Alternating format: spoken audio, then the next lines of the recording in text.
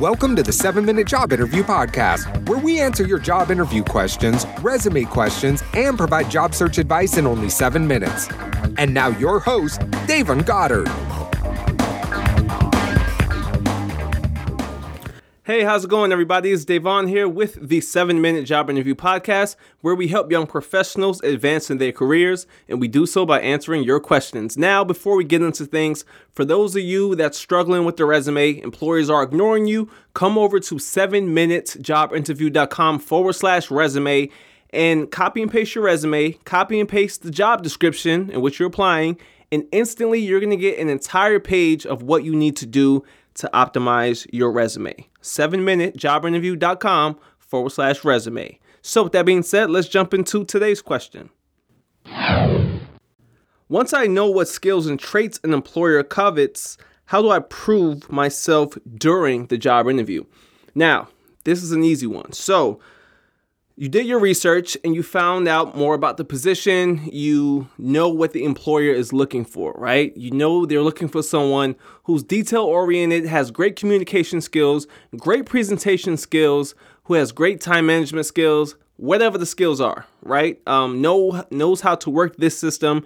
You found out what those key skills are. Now, keep in mind, make sure that those are the skills they're looking for, right? You can find out more about them in the job description. You can search Glassdoor and see how people's experiences have been. You know, you can do all your research. But keep in mind, when you're finding out what the employer is looking for, you know, before we get into it, focus on some key soft skills, you know, such as the attention to details and negotiating or, you know, communication or presentation. Focus on those, but also focus on the technical aspect of it as well. So if it involves you using a certain system or a certain software in order to perform the job duties, you want to focus on that as well. But in regards to the interview itself and how to get that across, you have to get it across, you know, through the answers that you give the employer, obviously, because they're going to be asking you about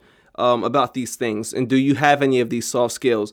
And you have to give full examples in which you've demonstrated these soft skills. So if an employer say, do you have good communication skills, or do you have good negotiating skills? Do you have good presentation skills? Don't just say yes. Give them an example in which you've demonstrated that particular or multiple soft skills that they're looking for. You have to give full thought out examples, right? And you want to use the behavioral interview method, which is the STAR method. And for those of you who don't know, most of you do, STAR is an acronym, STAR. That's how you break down a question in which you have to explain a situation and what was the result of that situation. So S&T stands for situation or task. What is the situation or task?